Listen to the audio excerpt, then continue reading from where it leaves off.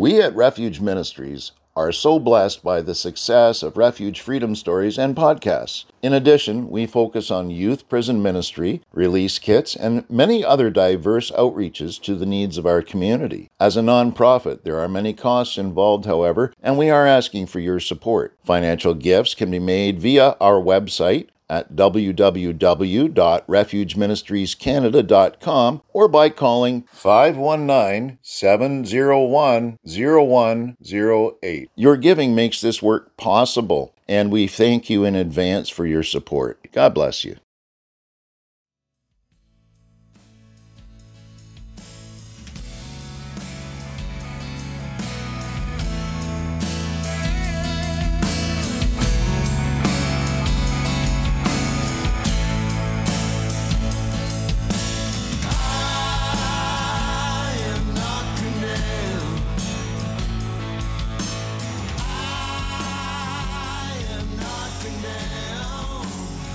Welcome to Refuge Freedom Stories, brought to you by Refuge Ministries Canada. For the next half hour, your hearts will be filled with hope as you hear real-life stories from individuals that have been changed by the power of God. Enjoy the show. Hi, this is Dave Shear, the host of Refuge Freedom Stories. Today I have a very special guest with us. Jeremy Woodley is an entrepreneur and has written a book called Jeremy, Jesus, and the Beatles. How are you doing today, Jeremy? I'm doing great tonight, Dave. How about yourself? I'm doing awesome. Glad that we could connect and you could tell your story today. I'd love to. I understand that you had an answered prayer after 13 years. Yeah. You have a beautiful wife, and you were married during COVID. Yep. That's pretty amazing. Let's go back and start at the beginning for you. All right, sounds good. Well, I'm born and raised in Brantford, Ontario. Two loving parents. And my mother was from Six Nations. My dad right from Brantford. And the Woodleys, the heritage comes from Waterford. I came into the world March 14th, 1976. Two loving parents. They had a place together. My aunt from Ottawa even said, "They look like you guys had it made." Yeah. They were both music lovers. They were both partiers. Mm-hmm. Alcohol runs rampant on both sides of the family. He was a barroom brawler, street fighter, an awesome guitar player. But eventually, the fighting and the brawling and the arguments with my mother when they were drinking started to take their toll. 2 years later, the Lord started tugging at my dad. So he got saved and he became a Christian, started following Jesus. And he waited for my mother to turn around. And she was a believer. She was. She gave her heart to the Lord when she was a kid. Yes. And thankfully, I found that out before she died. Just at the time, she had a hard time living it out. And so eventually they parted ways. And then my mother took me with her. For many years, she was a single mom with just me. I did have great family relations with my aunts and uncles and cousins. But the party life would get a hold of her. Mm-hmm. In the mid-'80s, she married my stepfather. And he was mean, abusive, physically, emotionally, mentally. You name it, he was. Yeah. My mother, despite many people begging her not to and warning her not to, she decided to marry him anyways. Mm-hmm. They went on to have 4 children together. My dad, with his marriage, they had 3, so I've got 7 half-siblings, and I do get along well with all of them. So yes. I'm the oldest of all of them. Yep. But it just seemed after my mother's marriage, I never got to see my dad anymore, so there was a lot of lost years in between there. We get to the 1990s, and I always used to say, I'm never going to drink, never going to do drugs. But, never say never. Well, famous last words, eh? Famous, exactly. Yeah. I was 14. I was offered a beer, and I thought, what the heck? Yeah, beat him, join him. That was one thing. It wasn't peer pressure so much because I was one of the first amongst my group of friends I grew up with to get into it. So it was always accessible. Like, there wasn't a weekend that went by. There wasn't the alcohol in the house and the cops being called for one reason or another. Mm-hmm. But I had my beer and I liked it. And from that point on, every time I was offered, I never turned it down. Yeah. I started with 1, and then to 2, then to 3. And then the more often I would drink, then the more I could consume. And eventually, over the next decade, it just snowballed. So for several years, I was a high school dropout. When I was in high school, I didn't apply myself. Yeah. And I worked peanut-type jobs, and I babysat my siblings a lot. So I actually had a hand in raising them. Yes. Like my responsibility when I was a kid myself. That's a heavy load. It really is, because I'm trying to be a kid and I have to look after other kids. Yes. So then when I'm around my friends who are at school, people think I'm a class clown or immature, but I'm just trying to be a kid and have fun. Yeah, yeah. Because I go down with it. I was one of those too. Oh, amen, brother. Yeah. So then as the years went on, I couldn't see my family as much because the stepdad, like one by one, it's like he chased them away. It was almost like the ants started coming over. Basically, that's what happened for the next several years after that was just pain. There was just emptiness, insecurity. We lived in an environment where we're just always walking on eggshells. You never knew when he was going to turn. Sort of the classic elephant in the living room, eh? Right, exactly. And then we're all laughing, having a good time 1 minute, the very next minute trashing the house for the slightest reason. Yep. That continued on. Then we get into 1993, 1994. I started experimenting with acid and then marijuana. And once I got into that, my alcohol started to kick in even more. I'd even left for Winnipeg and back just to get away from it. You went to Winnipeg? Yeah. The wintertime to boot. Wow. Desolate Winnipeg, yes. That's how bad I wanted away from the stepfather. Oh, that says a lot right there. Oh, my Aunt Merle had moved out there a few years prior to that. I lasted all of 6 months there. I ended up coming back to Ontario. I ended up going back to high school, got my grade 12. In the 1 year, I graduated with honors and won 3 awards. Wow. And in the graduating year, I graduated by the skin of my teeth. Yeah. Because by then, I got to know everybody. Everything else I used to dabble in was increasing. Yes. And then I was into the morphine and Percocets by then. Oh, boy. Yeah. Because my mother and my stepfather got access to them. Everything started snowballing from there. And then by the late 1990s, early 2000s, we were into the white stuff. And the next thing you know, my mother lost the kids to CAS. I was working at a Tim Hortons in my hometown of Brantford by then. I was running a room.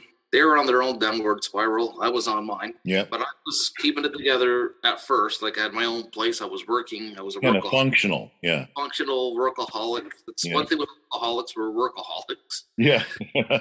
I was working 5 and 6 days a week. A combination of days, afternoons, and nights in the same week at Hortons. I was very lonely. Single guy. By this point, I had lost contact with all of my childhood friends. I wasn't seeing any family at all. Yeah. And then basically only contact I had with the acquaintances I met through my mother. I was kind of hanging out with more so of my parents' friends. Yes, yeah. And then we get to the spring of 2000. That's when I started to hit my bottom. I turned 24 and I started to lie, steal, and cheat from my employer, who at this point like a second mother to me. She wanted to see me get help first, so we went to the Hamilton Men's Detox. I went for 5 days, set up for me to go to Simcoe and Holmes' house. But after my 5 days, I just went back to Brantford and started up again. That was right near the halfway house, federal halfway house, isn't it? The Detox, yeah, it was on Main Street there. Then I think the federal halfway house was I want to say 3 or 4 blocks over. Yep, really close. But I'd gone back to Brantford and kind of picked up where I left off. And then within 2 weeks, I lost my job. And then by then, I was done for. I had no money, no income. So I spent a couple months just begging, borrowing, stealing just to get my fix. Where were you living?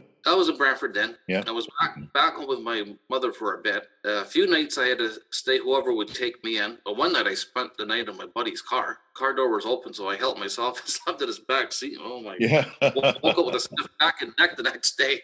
Yeah. I couldn't get comfortable at all. Then that's when I started to think, what happened to me?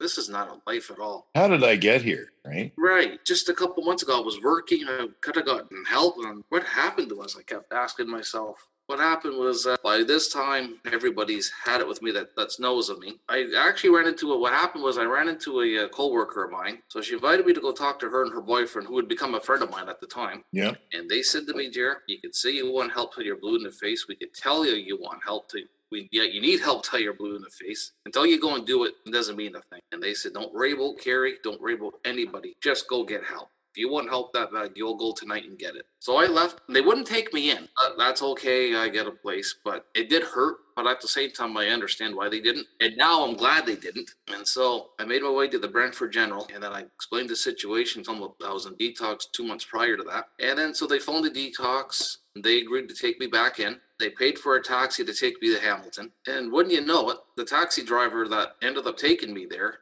he used to pick me up and take me to work at Tim Hortons. Yeah, an older fella named Alex. He goes, well, what happened to you? So I'm sharing with him on the cab ride down. And when he dropped me off, he said, don't worry, kid, you're going to be all right. You just hit a bump in the road. You're going to be all right. Have affirmation there, eh? Yeah, from a least likely source. For some reason, I've never, ever forgotten that. And then detox brought me in, and this is like 3 o'clock in the morning on Tuesday, June 21st of 2000, at the age of 24, and I've been sober ever since. Wow. How many years is that? 21. Holy moly. 21 this Monday. Congrats, bro. That's beautiful. Thanks, bro. Yeah, from that point on, I've never drank, taken drugs, or even smoked a cigarette since. Yeah. So the recovery part starts in the detox. I go to bed, they give me the detox pajamas and what they used to call detox Reeboks. Yeah. So I go to sleep, get up the next morning, have a shower. One of the staff there, he remembered me from 2 months prior. His name was Steve. He was a big, huge, burly guy. Oh, he tore a strip off me, went up one side, down the other. Using the infamous 4-letter F word to get his point across several times. Who do you think you are? What do you think this is? And he was, what the F? What the F? You're not going to be like these other ones coming in and out of here. He took an interest in you. Yeah, like as upset as he was, he also wanted to see me. He goes, you're young enough to get out of it now, right? A couple of them really, really went to bat for me. Because from that point on, I participated in groups. I was helping with dishes and meals and cleaning up. I wasn't always the eat and race to the TV and all that. Yeah. And I started going to NA and AA meetings on my own. Like, they didn't have to force me to go. I started going to them. I was really liking them. Every time I went, I felt better. I felt encouraged. While I was in there, I came across a pamphlet called G&B House. It was based in Owen Sound. So I'm reading it over, and the one counselor there, his name was Sheldon, he said to me, they had just happened to send a couple people within the last year or two prior to me being there. And the one guy goes, he would come up every summer anyway. So he's like, yeah, they've got good results. They how they run things is very good. He goes, nice. I was like, well, I'm a single guy at the time, single guy. I have no family connection whatsoever, nothing to my name. The clothes I got are just what's on my back. I had absolutely nothing. By the time I got to detox, I was starving. I stunk. Same set of clothes, same flip-flops. So I was like, why not? The G&B House in Owen Sound, they agreed to take me. They just asked the detox to hold on to me for another week. Usually you're only about 5 to 7 days in a detox. Mm-hmm. Unless special circumstances arise. And in this case, and many went to bat for me. They said, well, look, if you send them out, you might lose them. Because there was a couple of them that were saying, well, we don't do that for anybody. Why should we for him? And it was like, well, he's also the one that's showing he wants to change his life. He's got a place to go. Yeah. If they've got a bed for him, why should we send him out? So luckily, the manager at Detox ruled in my favor, and so I was able to stay. And so I just kept up with going to meetings and helping around there. And then, a couple of guys really took a shine to me, so that helped. And then I went to call my employer the night before I was leaving, but she refused to call, but a couple of people said that's actually good that she did. And as for my friend that tore a strip off me, I actually shook his hand and thanked him for it before I left. Because I think, I look back, it's like I needed that. I think nowadays they don't get that too often. I call that angels with hard shells. Yeah, that's a good line. Yeah. Now, just before I came to Owen Sound, 3 days prior, it was on a Sunday. There was a fella, I remember his name Gordy, and he invited me to an outdoor picnic with his church gathering. Of course, I had to get the detox staff to approve it, and they knew who the guy was. So they said, okay. And it was some park in Oakville. It was outdoor. There was 5 baptisms, all adults. They were baptized, full immersion. They sang the hymn down by the riverside. And it just seemed to me that they were baptized and brought back up from the water. And I could see how they were new. And I thought, okay, if I ever got baptized, this is how I'm going to do it. Never, ever forgotten that. Then it was a couple of days later, I left the detox to come to Owen Sound and the G&B House. And 21 years later, I'm still in Owen Sound. You could do a lot worse, man. Well, at the time, I don't know how long I'm going to be there. I'm just wanting to go get help. We had a great group of guys I was in there with. I mean, it wasn't always easy neither. Like any place, right? You get a group of men under the same roof. There's bound to be conflict from time to time. Yeah. No kidding, eh? We had a good, fun group for the most part. 5 of us went on to a year sober. And then, but what you say is unheard of. Yeah. And then only 2 out of those 5, 20 years later, remained sober. Yours truly and my buddy Paul. He now works. He's a full-time worker there. Yeah. I was working there as a staff lead for several years. He's actually one of my grooms at my wedding, but I'll get into that later. So, yeah. And then I made the same core of friends. I stayed in the home for 7 months. Yeah. Any meetings there. And then for 6 months, I lived with a roommate that went through the house. And half the time he was out, which really helped. But then I found my own apartment, and I ended up living there for 19 years. But it was a place for me to call my home. Yes, yeah. And it allowed me to establish myself, get rooted in the community here. At the time, my rent was $400 inclusive. Well, back in 2000, 2001, that was the going rate for places. But yeah. Well, even with the rent increase, I had the best deal in town for all these years. That was another reason why I stayed in that apartment as well. So now you were baptized at this point? Not yet. So what happened was 2003 is like a really pivotal year. I'm a few years sober. I wanted to take the PSW class. In order for me to do that, I had to, take first aid CPR, make sure I had a clean police check and all that stuff. Well, a couple things came up when I hit my bottom there a few years prior. And so I had to deal with it. So all I really had to do was pay off 2 fines and then do 60 hours of volunteer work. Yep. During this time, and they said I could do them in Owen Sound, which was great. By this point, I was also reconnected with my dad. And it turned out they had a ministry in Brantford. So I started going to the church they were serving at. And then that's how we reconnected. Then from that point on, every time I've gone to Brantford, I stay there. Every time I'd go to their church, and I loved it.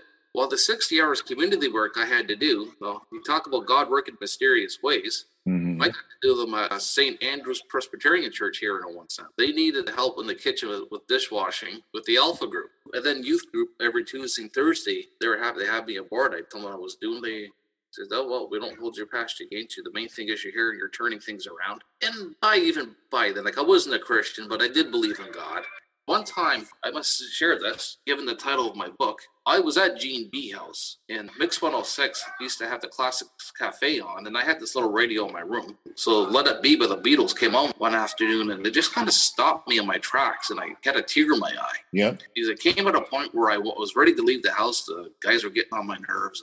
I'm in my head with my own thoughts and stinking thinking. The Beatles were my favorite band. And, yes. That particular song spoke to me at that moment in time, and it has on many occasions since then. It just seems to come on when I need to hear it. So a little while later, I got thinking, well, God must be giving me a second chance. If I'm here at 24 years old and my family's still struggling, and I had already lost a few people I knew to alcoholism too. So, and my mother nearly lost me during pregnancy. And she lost one after me. So the reason I'm still around. Now we fast forward back to 2003. About a month into helping with the Alpha, started taking services on my own. I shocked everybody one day when I did, and then I liked it, and I liked how they treated me. There was so much love there. So now I'm going to church, and part of reconnecting with my dad too. His oldest sister, my Aunt Karen, was up at Miller Lake in the Bruce Peninsula, and her daughter, my cousin Shandon, were in the area. My dad says, well, you should get in touch with them. And I did. And it turned out they were Christians at the time, too. I had no idea. And I told me I'm an AA and started going to St. Andrews. And so I started to have family Christmases and Thanksgiving with them. And I remember one year they got me a CD as a gift. And I think, oh, that's nice of them. They got me a Beatles or Neil Young or somebody. Well, they got me Michael W. Smith, and I never heard of him. And then my birthday comes around, same thing. And this time it was Steve Curtis Chapman. So, and I actually played these CDs and I loved it. This is quite the turnaround from how I used to be. We get into 2004, I actually started taking the Alpha course after I finished the Alpha season helping with dishes and with youth group. I then took the Alpha course and became a small group leader at youth group. Yeah, so then I was taking Alpha and that's when I could really feel God tugging at me. Yeah. And with, going to church, plus going to AA, I could see how the 12 steps were biblical. Yeah. And I could see very similarities between the AA fellowship and Christianity. So I started to piece the two together. And then finally, I went home to Brantford. I got a job at Community Living Owen Sound, and I was working a lot of weekends and nights and all the holidays and stuff. When I was a student, I graduated the PSW class, and then I was going to try my hand at nursing. So one year I knew I had to work Christmas Boxing Day, so I'd gone to Brantford to see my dad the week before. So Friday, December 17th, 2004, my dad was telling me about the term born again. He asked me what I was doing that day, and I go to the res and visit family. Saw my cousin in the morning, made my way to the reserve, and I was going to my grandparents' tombstone in particular. Yeah. I went to the tombstone and I called out, help me be closer to God and Jesus. Well, I'd been invited into the church to have a coffee with this couple had pulled in behind me when I pulled into this church parking lot. Yeah. I was okay, I can have a coffee when I'm done my visit all back. So I went in and have a coffee with them. I was talking to them. Then the pastor came walking in. I told him what I've been up to. And then I had said that I'm in AA, going to church for a year. And he says, Jesus is your greatest healer. I says, yeah, I know. And that's when he led me to the Lord and I was saved. Wow. First was in 2004. Yeah. So I got home and was telling my dad and Tanya. And that's when he started to tell me more of his side of the story with what happened with him and my mother. Yeah. How he got saved. So that was really good. And from that point on, the Lord's been healing and transforming me from my childhood hurts and traumas, the forgiveness toward people who hurt me in the past. My mother was really happy when I got saved. And then I started serving with kids ministries and youth groups and ushering. 2014, after a period of burnout and depression, that's why I started my business, the Woodley Care Services, providing home care for the seniors and special needs individuals. My mother died November 26, 2016. She had taken cocaine laced with fentanyl. That's what killed her. A little more than a year after that, when I was inspired to write my book, Jeremy, Jesus, and the Beatles. Nice. And that explains in detail like my childhood, the upbringing, more in depth of, when I got saved, a lot of what I shared earlier a few minutes back. And it also has pictures of people who have inspired me. Like I got to meet Roger Hodgson, the Super Trump, Brett the Hitman Hart, Mitch Marner, Johnny Bauer with the Leafs. So a lot of walked across Abbey Road barefoot and all, which is I always wanted to do. Yes. It goes to show people, like, no matter how you start and what's happened to you, you can overcome all of that. Your dreams can still come true. Absolutely. The Lord can make it happen. So God has made a lot of stuff happen in your life since you've accepted Jesus as your Savior, and you've written a book. You're helping people all over the map with your ministry, your company. Unreal, man. If you could say something to people who are listening today as a bit of advice or, to share your faith, what would you say? I would say never, ever give up, because you just don't know when your answer to prayer is going to happen. And it doesn't matter what you've done, how far you've gone. There's always a way back. That would be my, just never know. 2019, I was a single guy. I had given up thinking I was ever going to get married. Well, I got not only engaged during the pandemic, I got married, became a father, and moved out of my apartment all at once. Like that. Yes. Just like that. When I look back, I would say to people, the Lord's got a purpose for you. And if you're still alive, and if you feel him tugging at you, don't resist. Bring him into your heart. Follow his ways. Sure, there are bad days and bad moments, and nothing's totally perfect. But hey, life's been amazing since I've become a Christian. From the heroes I've met in person to the many I've seen in concert, that all happened in my recovery. That never happened while I was drinking and partying. Yeah. Just the relations I do have with my family now, how I can see the glass half full. Even when people like to judge others, I can see good in them when others don't. Yes. So the Lord gave me the eyes and the heart of compassion. That's awesome, man. I got to thank you so much for sharing your story with us today. And I'm hoping to get to know you a little bit more. And I'm hoping and praying that this will go out to people, touch their hearts, touch their spirits. Jeremy, thank you again. You're welcome, David. Well, thanks for having me on. It's my pleasure. Awesome, man. God bless you. God bless you, brother.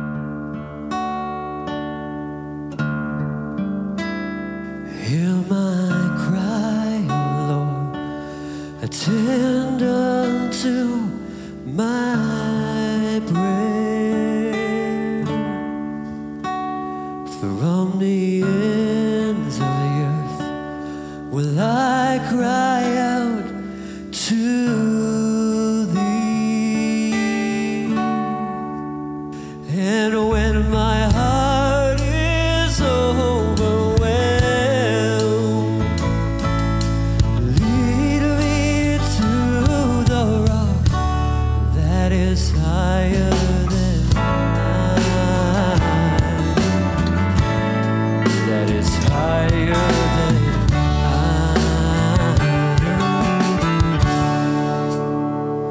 for thou hast been a shelter unto me, a high tower, Lord, against the enemy.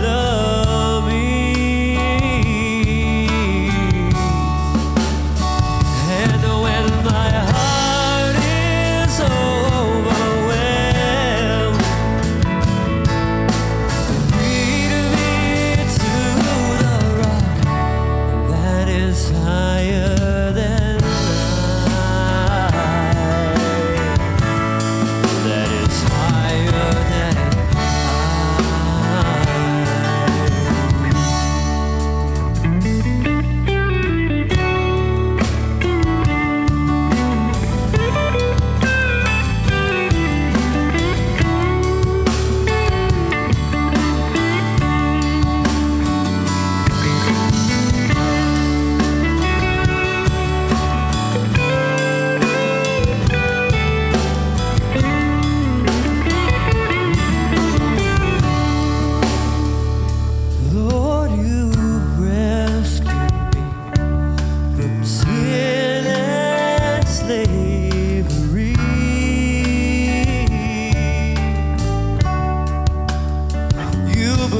those chains that bound, set my captive spirit, set it free. Oh, and when my heart is overwhelmed, oh, you just lead me to the rock that is higher than I. Oh, that is higher, higher, higher than I. Oh, when my heart is overwhelmed, oh, you just lead me to the rock that is higher than that is higher than I. Oh, that is higher than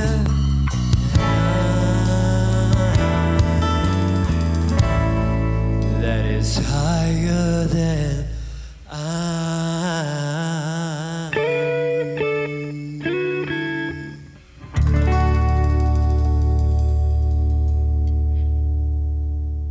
I hope that you have enjoyed the last half hour as much as I did. Thank you again to Refuge Ministries Canada for hosting the show. So until next Friday, may God richly bless you with peace, love, and happiness. We at Refuge Ministries are so blessed by the success of Refuge Freedom Stories and podcasts. In addition, we focus on youth prison ministry, release kits, and many other diverse outreaches to the needs of our community. As a nonprofit, there are many costs involved, however, and we are asking for your support. Financial gifts can be made via our website at www.refugeministriescanada.com or by calling 519-701-0108. Your giving makes this work possible, and we thank you in advance for your support. That's 519-701-0108. God bless you.